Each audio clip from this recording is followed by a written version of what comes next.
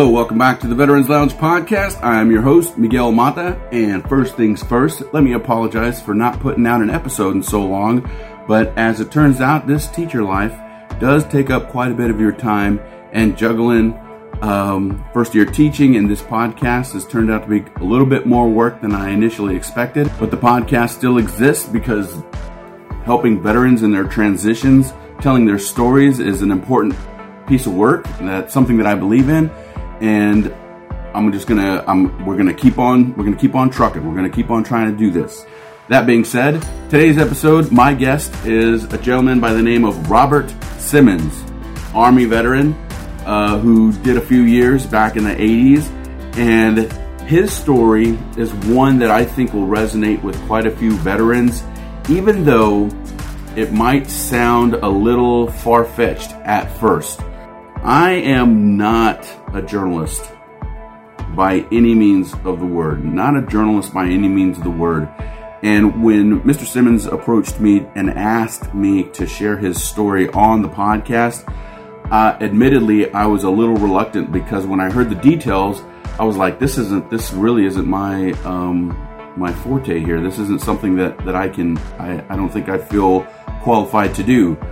But he hadn't been getting a lot of support. And that is something that really kind of spoke to me because, unfortunately, there are a lot of veterans who exist in this country who experience problems and challenges and need help, and their needs are not being met, whether it be because the system that exists to help them, it can't, it won't, for whatever reason. And Mr. Simmons is he's kind of fighting that battle right now. I leave it up to you, the listener or the viewer, to determine whether or not you believe any of the details that he shares. One reason that I'm sharing it, like I said, is because, veterans need to be heard. Veterans need to be heard, and I don't think enough of them are being heard. And in Mr. Simmons' case, I believe where there is smoke, there is fire. So, even though the details of his story might sound a little far-fetched and hard to believe, I believe there's something there that needs to be heard. So, all that being said, and without further ado, Mr. Robert Simmons, Army veteran. Hello, welcome back to the Veterans Lounge podcast. I am your host, Miguel Mata, once again. And today we're taking a telephone call. This is one of the few telephone interviews that I've done on any podcast format, but luckily I have another outstanding individual who's willing to share their story, another military veteran willing to share their story, Mr. Robert Simmons. Say hello, Robert. Hello, everybody. I'm Robert Simmons. I'm a veteran on disability from Michigan.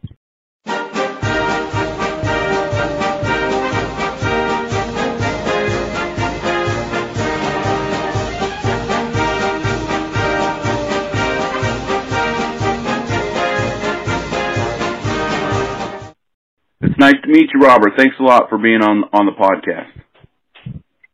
Thank you. Nice meeting you, too.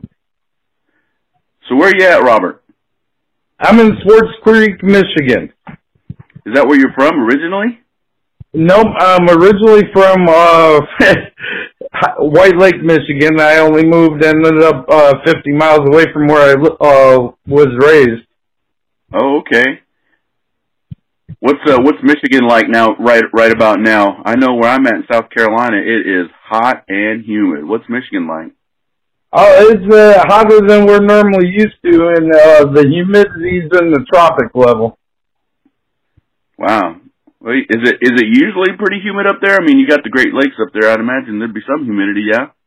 There's some humidity, but I mean, the last couple of years it's really been worse, and I got a feeling we're going to get hammered with snow this year.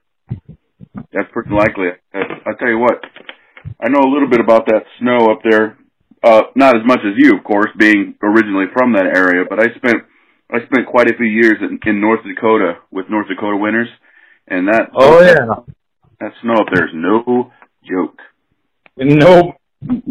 I thought I had rough here in Michigan until I served up in Fort Drum, New York, and that's 10 times worse than Michigan. Oh, for real? Wow. Well, like I said, I really appreciate you being on the podcast, Robert. And you know what? The way I like to start these things off is I like to learn a little bit about the veterans that I talk to. And if I remember right, you were in the Army, yeah? Correct. So when did you join? What was your reason for joining? What's the story behind your joining the service, if you don't mind me asking? My dad was an Air Force veteran, and he ended up getting out when the family just got too big. Oh, wow. So I grew up under a little bit of military control, but I mean, the respect was there. Thought it was my right and honor to serve the country. So you come from a family of veterans then? My dad was a veteran. My grandfather, he was actually a Mason. Oh, okay. Wow, interesting. That's pretty cool. But you joined the service because you felt it was your duty to serve. Yeah, and I didn't think it was a bad idea to go be 20 years or 19 when I went in and, retire at the age of 39. Yeah, it's not a bad deal. I can tell you that. And I'll be honest with you. And look, this is just my experience talking.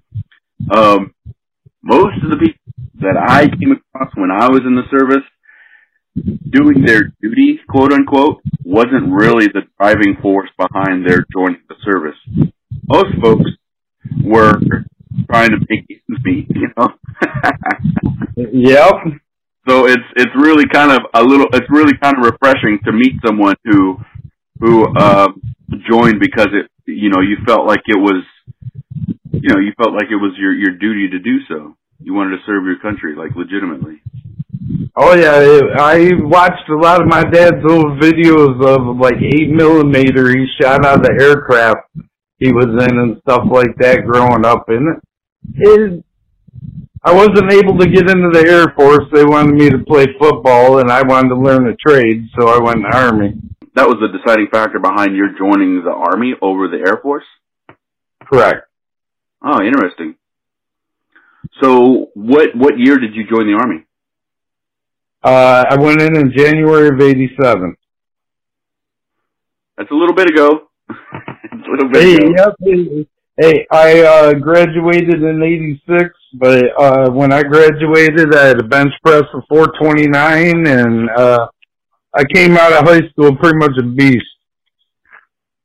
But I'm sure it seems like yesterday when you signed up. Oh yeah. What was your Army experience like? What'd you think? I loved every minute of it until I got injured. I remember you saying that earlier. You suffered the kind of injury that ended your career, correct? Correct. What kind of well, first of all, what did you do while you were in the service, and then what was the injury that you sustained? I was the 31 Victor-10, a radio repair and mechanic, and I was working in a rat rig and sliding out a 210-pound radio at the time through my legs, and the guy dropped his other end, and I woke up in a hospital a few days later. Holy Moses. What did they tell you happened? I mean, the guy dropped his end. Was it like a I'm having trouble visualizing this what the situation was. It's like trying to hike a 210-pound football through your legs. So and when somebody drops their end, you sort of go forward really hard. Yeah. And were you like not suspended, but were you up in the air at all? Like was this thing pretty high up off the ground? No, it's basically used to be like a little truck with a camper on in the back of radios. Interesting. Wow. So you're taking out this piece of equipment, 200+ pound piece of equipment, through your legs, and well, yeah, because it used to be like just an aisleway getting in between all the radios, right?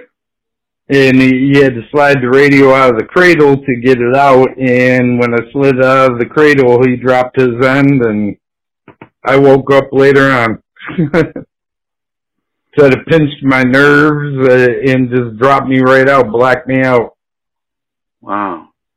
So this is a back injury you sustained? Back and hip injury. Wow. The neck injury from hitting the cradle and bouncing off, that sort of has healed itself, but everything else I still deal with. Wow. Man, I'm sorry to hear that. How long were you in? I mean, like, how much time did you put in? Hey, I only was in 1 year and 3 months, and it sort of killed me. Yeah, because I wanted to retire, like I said, from the service. Oh, man. Man, I'm sorry, dude. That is... The service wasn't willing to rehabilitate you at all?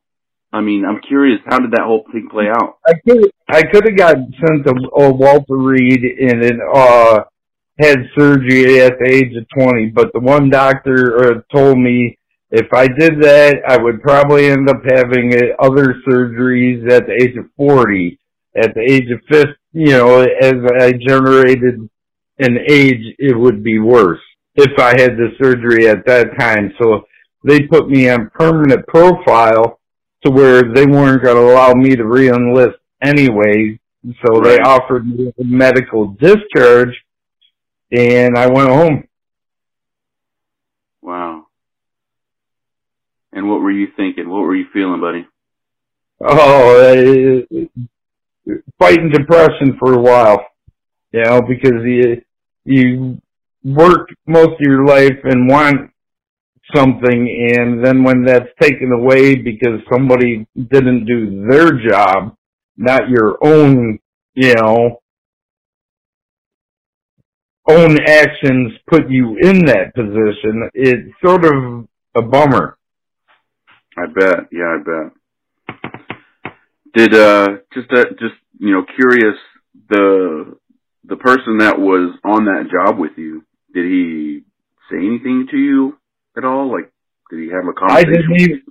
I didn't even see him in the hospital when they got out of the field. I didn't even see him before I got discharged. I think he was avoiding me like the plague because he felt so bad. Yeah. And you never spoke to him ever again? I've never seen him face to face again. Wow, man. So,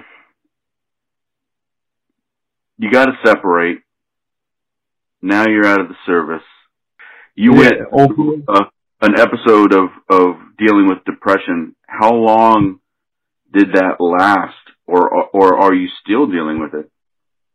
Oh, every now and then it will still, show its ugly head when things aren't going my way. It brings back a lot of memories. Did you happen to seek out any professional help for that, or is that something that you've just kind of been dealing with on your own?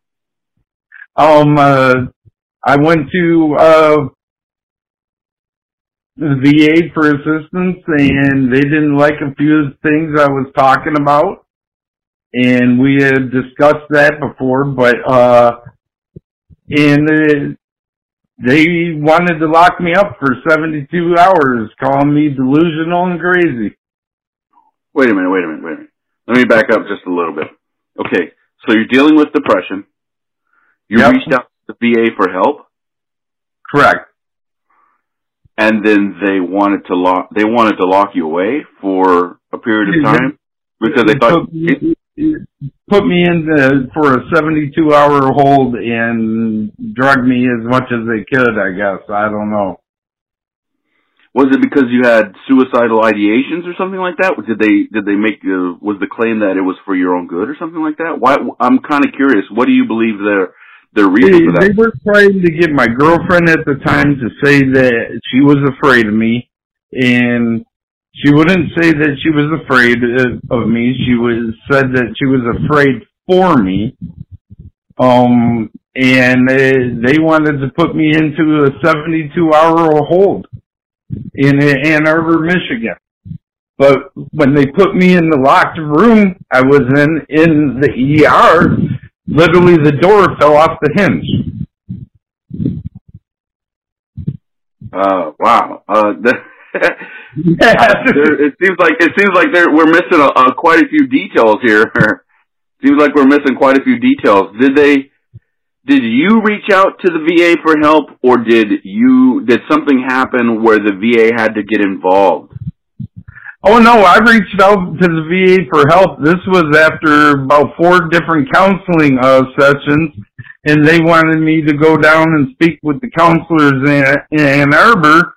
So I drove from Flint, where I was seeing the counselors, and while I was driving, they were on the phone with my girlfriend, who had no legal right, no nothing, but they were trying to get her to say that she was scared of me. Why do you suppose that was? What was the? Because if your girlfriend or your wife or spouse or anybody says that they're scared of you, they have the legal right to hold you for 72 hours. Why do you suppose they felt so compelled to hold you, to put you away for 72 hours? Why do you believe that? It was when I got out of the service and I was working, probably trying to work for the first 10 years of being out of the service or more. I think I was put on full disability in 2008. Okay. But I got out in 88 and I had worked those years.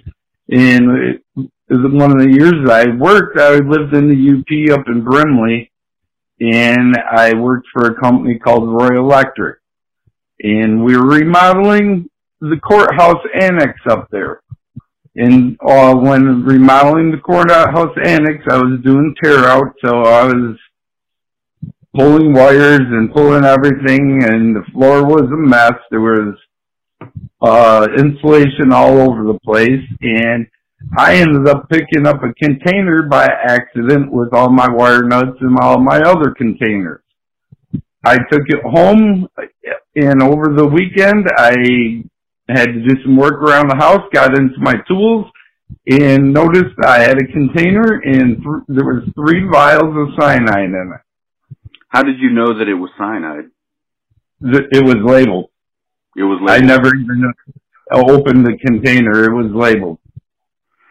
Did it have? Was it an official label, or was it like a black and white label? Like cyanide. No, it was the old black and white label and partially faded. Okay.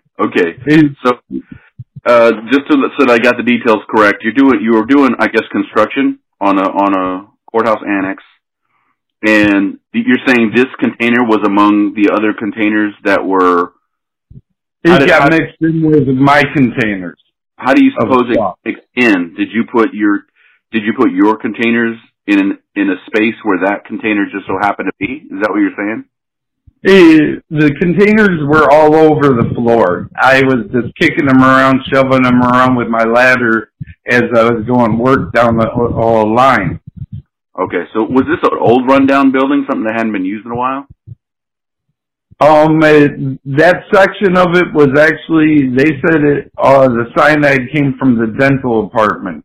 I had to sign a notarized form at my employer the very next Monday stating if I tried to sue Chippewa County or the Chippewa County Courthouse because of the cyanide, I would be put in jail for stealing off of their property. Okay. Interesting. Okay, hold on.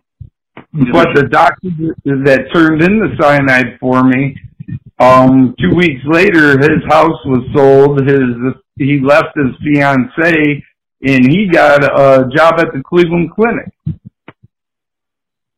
So, hold on just a minute, hold on. You find the cyanide among your own containers at home, right? Correct. What did you do with the cyanide when you found it?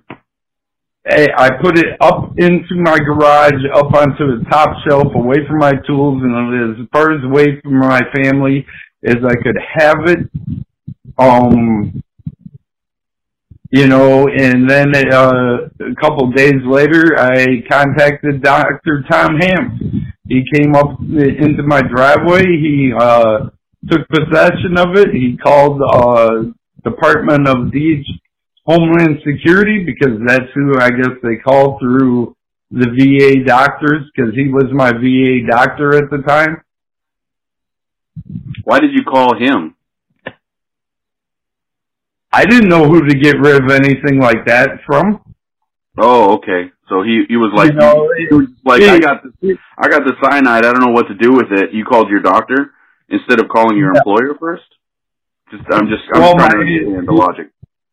My employer, they weren't available over the weekend. Dr. Tom Ham was. Okay. All right. So your doctor came to mind. I was literally working on his house, wiring it on the side. He was actually coming there to pay me money. Oh, I see. So this was a regular visit? This was an expected visit? You didn't call him specifically for the cyanide. You were just expecting him because you had done some work for him.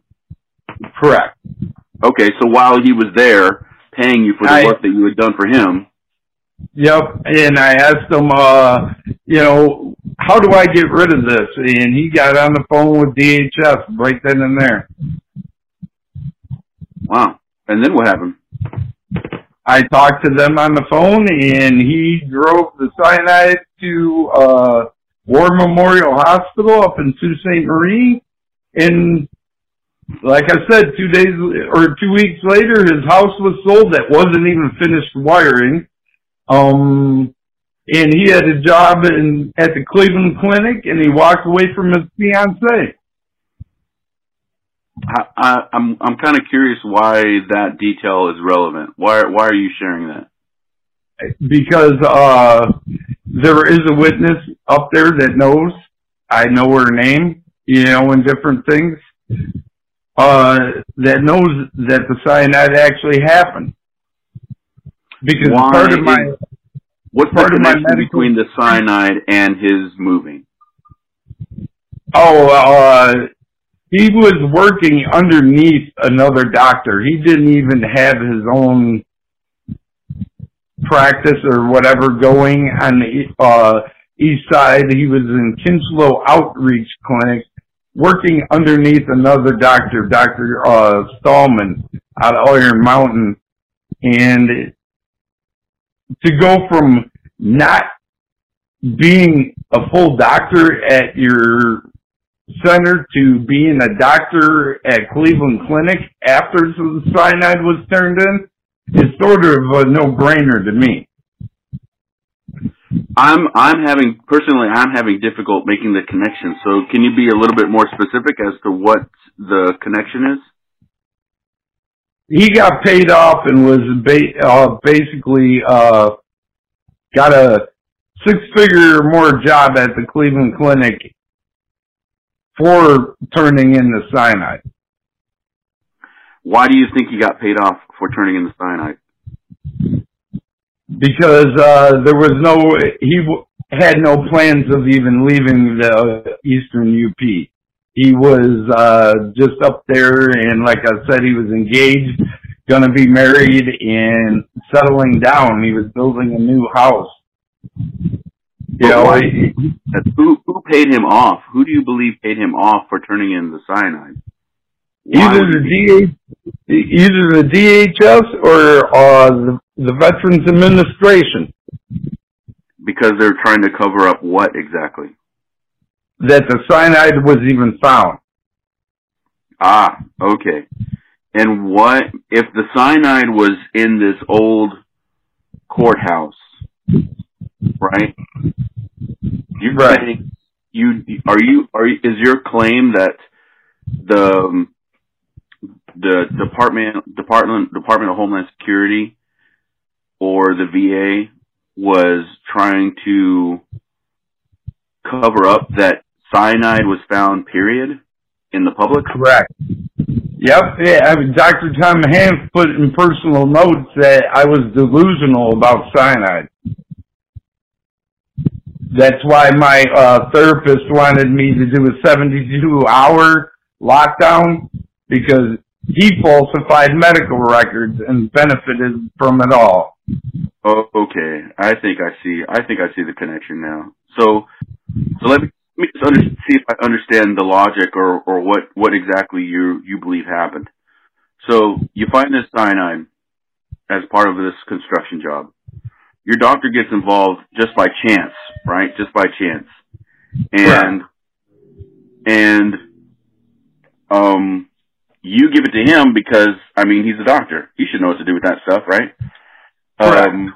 He turns it into whoever he turns it into. Department of Homeland Security turns it into. War Memorial Hospital up in Sault Ste. Marie is where it was taken.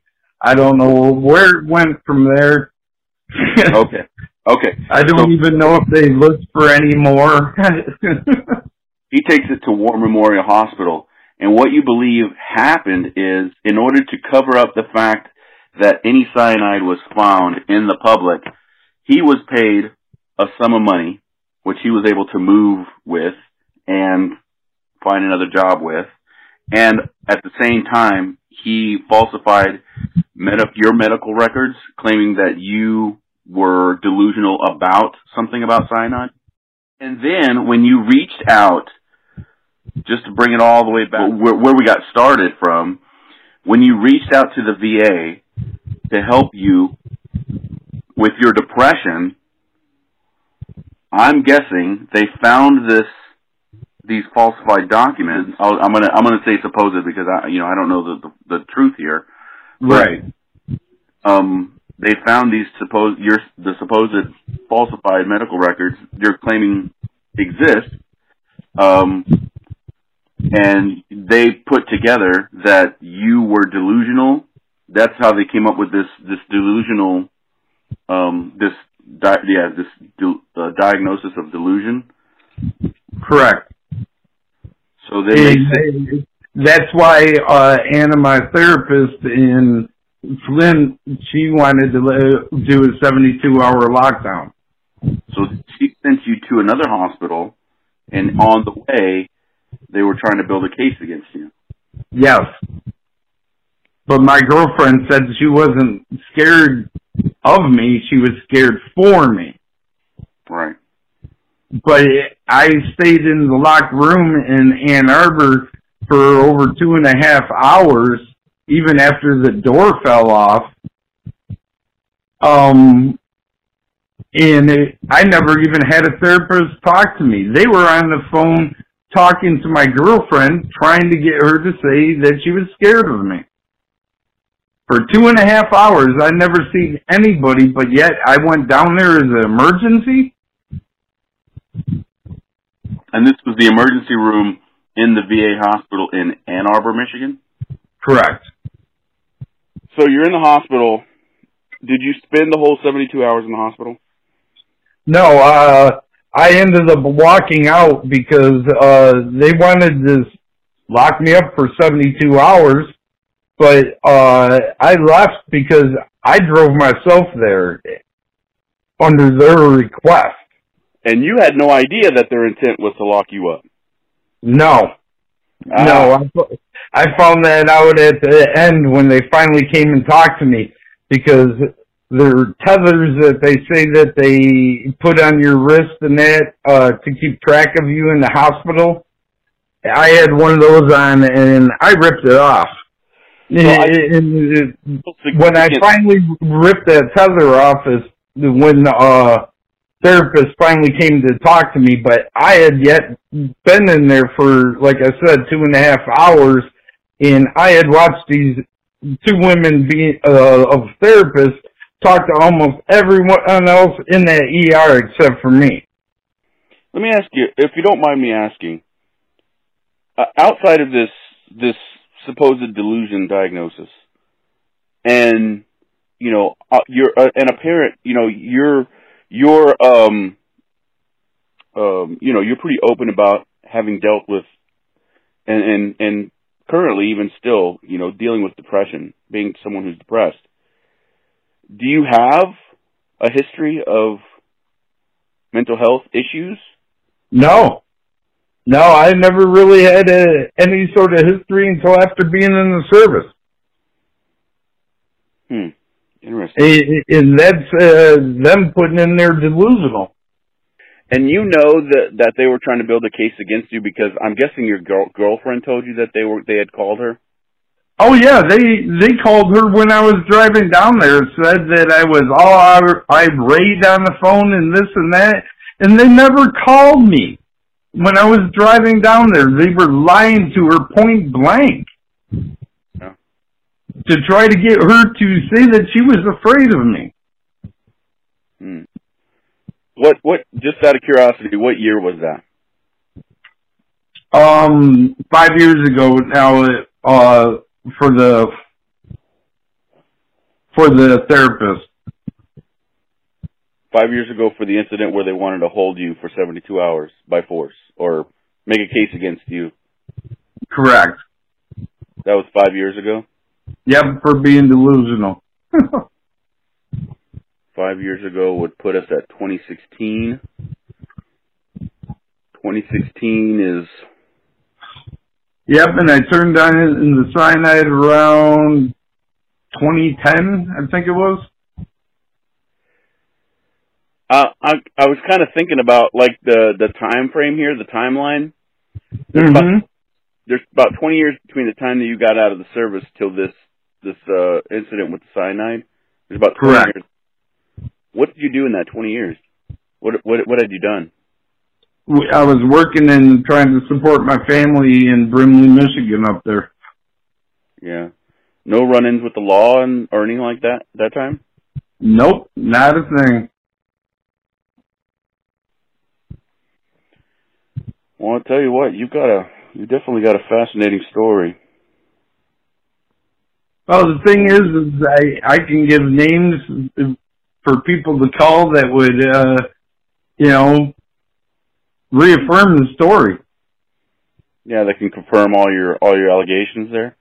Yep, I mean, Wendy Jamrose was Dr. Tom Ham's fiance at the time that it happened, and she's a nurse. Was a nurse practitioner at Bay Mills Medical Center up in the UP, and I don't know if she's still there or not.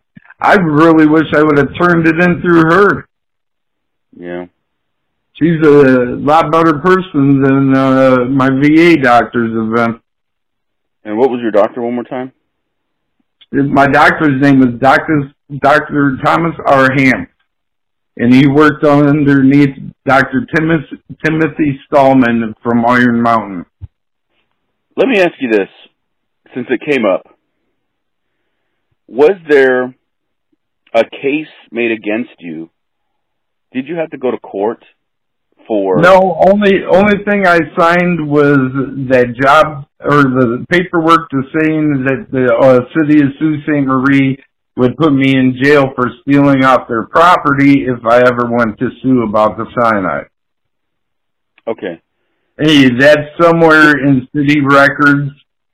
They wouldn't even give me a copy of it. They have treated me like garbage for doing the right thing for possibly saving millions of lives. Let me ask you this: because you brought it up, there was at some point the claim was made that you were trying to kill your family with the cyanide. Yep, that was in the interrogatories of my divorce. Okay, I see. Okay. It made against you that you were never charged for. No. Yeah. No, I was never charged. No police involvement with the cyanide. It went from my driveway to War Memorial Hospital in Sault Ste. Marie. My issue with turning it in was Dr. Tom Hanf and the falsifying of medical records and the abuse that I've suffered since then. I guess that your trust in the VA near you is gone. I have talked to other veterans that have literally left the state of Michigan because of the medical service that we get. Probably a lot of them out there. If you put a feeler out, you'd probably get thousands of people responding.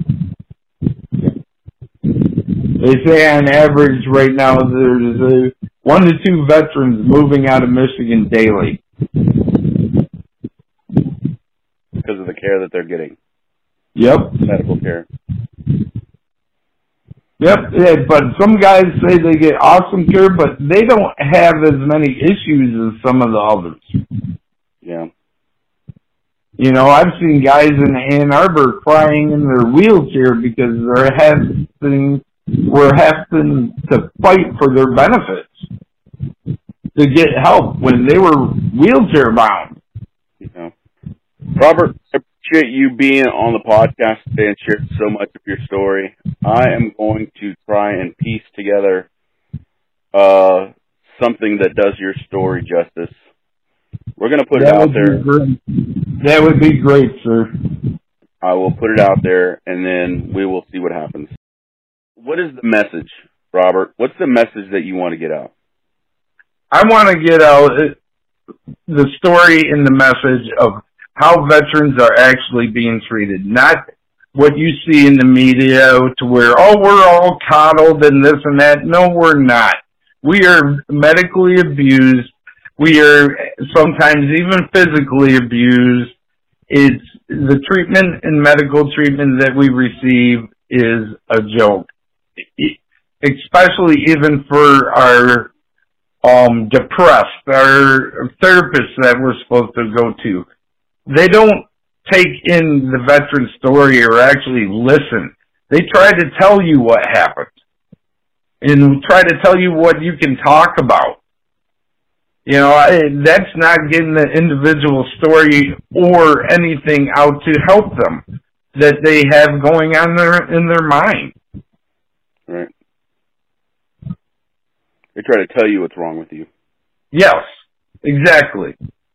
You know, and if you go in there and you complain about, say you have an injured knee, and, oh, heaven forbid, your blood came up a little high on its A1C, you better be slammed with freaking diabetes medicine and everything else. Who cares if you had a bag of freaking candy within the last month? Yeah. You know, or they drank some alcohol that raised your blood sugar, anything. They don't actually look at the root problem. They try to tell you what your problem is. Right. And everybody's problem is different, and they try to lump us all into, we're all in uniform, and we should all act the same way, same everything still. No. Everybody's their own individual. Some medicines work for some people, some don't. Yeah.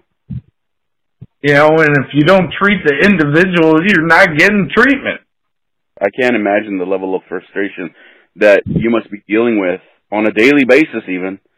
And I can't, at this point from where I am, all I can do is wish you luck, buddy. So, Robert, I really appreciate you spending some time with me, and I really appreciate you sharing your story. I'm going to try to do something that does your story justice. I'm going to try to put together an episode that does your story justice. But more than anything, I appreciate you being on the podcast. Oh, it's been my pleasure, sir. So yeah, this has been the Veterans Lounge podcast. Your host once again, Miguel Mata. My guest today has been Robert Simmons, and he's shared with us a pretty fantastic story. And I think a story that is really relevant in today's veteran experience, especially when it involves the veteran affairs, right? The hospital veteran affairs. We'll do the best that we can, Robert. We'll get your story out, okay? Okay, thank you, sir. You have a great evening. I'd like to thank Robert Simmons for taking the time to reach out to the Veterans Lounge podcast and sharing his story with us. Like I said, the details are a little can be a little bit tough to digest, but I believe there's something there that needs to be heard, which is he's someone who needs help. He's someone who needs help, whether it be what kind of help is I can't say, but I know that he needs help, and I believe that he's not getting the kind of help that he needs. And he's not the only one. He's not the only one in the veteran community whose needs need to be taken seriously. And I don't think there are enough veterans in this country whose needs are being taken seriously. I think there are people in places who believe that they are doing the best that they can, but the best that they can is founded in something that does not, it's founded in something that has nothing to do with the person or the veteran that they are trying to treat. So that is the primary reason why I felt compelled to share this story. As far-fetched as the details might sound, I believe that there is something there that needs to be taken away from Robert Simmons' story. And it could be the truth. All of it could be true. Who knows? Who knows? We're only getting one side of the story. And I believe I made that point clear all throughout the interview. I tried to be as much of a skeptic as I could. I tried to ask lots of questions. And I believe that I personally believe that I did a good job of that. All that being said, I still believe that Mr. Simmons still needs to be heard, and he still needs to be taken seriously. So somebody out there who may be listening to this or watching this on YouTube, maybe you can get in touch with him and offer some help. Offer your professional help if you can. I'm not a reporter. I'm not a journalist. I'm just someone who's trying to share the stories of other veterans, their experiences, their challenges, and hopefully getting those stories out into the world will end up helping them or help somebody else along the way. So, thank you, Mr. Robert Simmons, for reaching out. I hope this helps you in some way, shape, or form. I hope your story helps someone else who might be out there. But thank you nonetheless. I hope I was able to help. This has been the Veterans Lounge Podcast. I am your host, Miguel Mata. If you liked this episode, do not forget to like, subscribe, and share this episode, especially if you're watching on YouTube, right? Like, subscribe, and share. Don't forget to comment. Always looking for feedback and constructive criticism. But as I always say, if you're someone who's got to be negative and somebody who's got to say something negative, whatever. I'm a big boy. I can take it. If you're listening to this in podcast form, please subscribe and share it there as well. Share it with your friends. Share it with your family members who are veterans.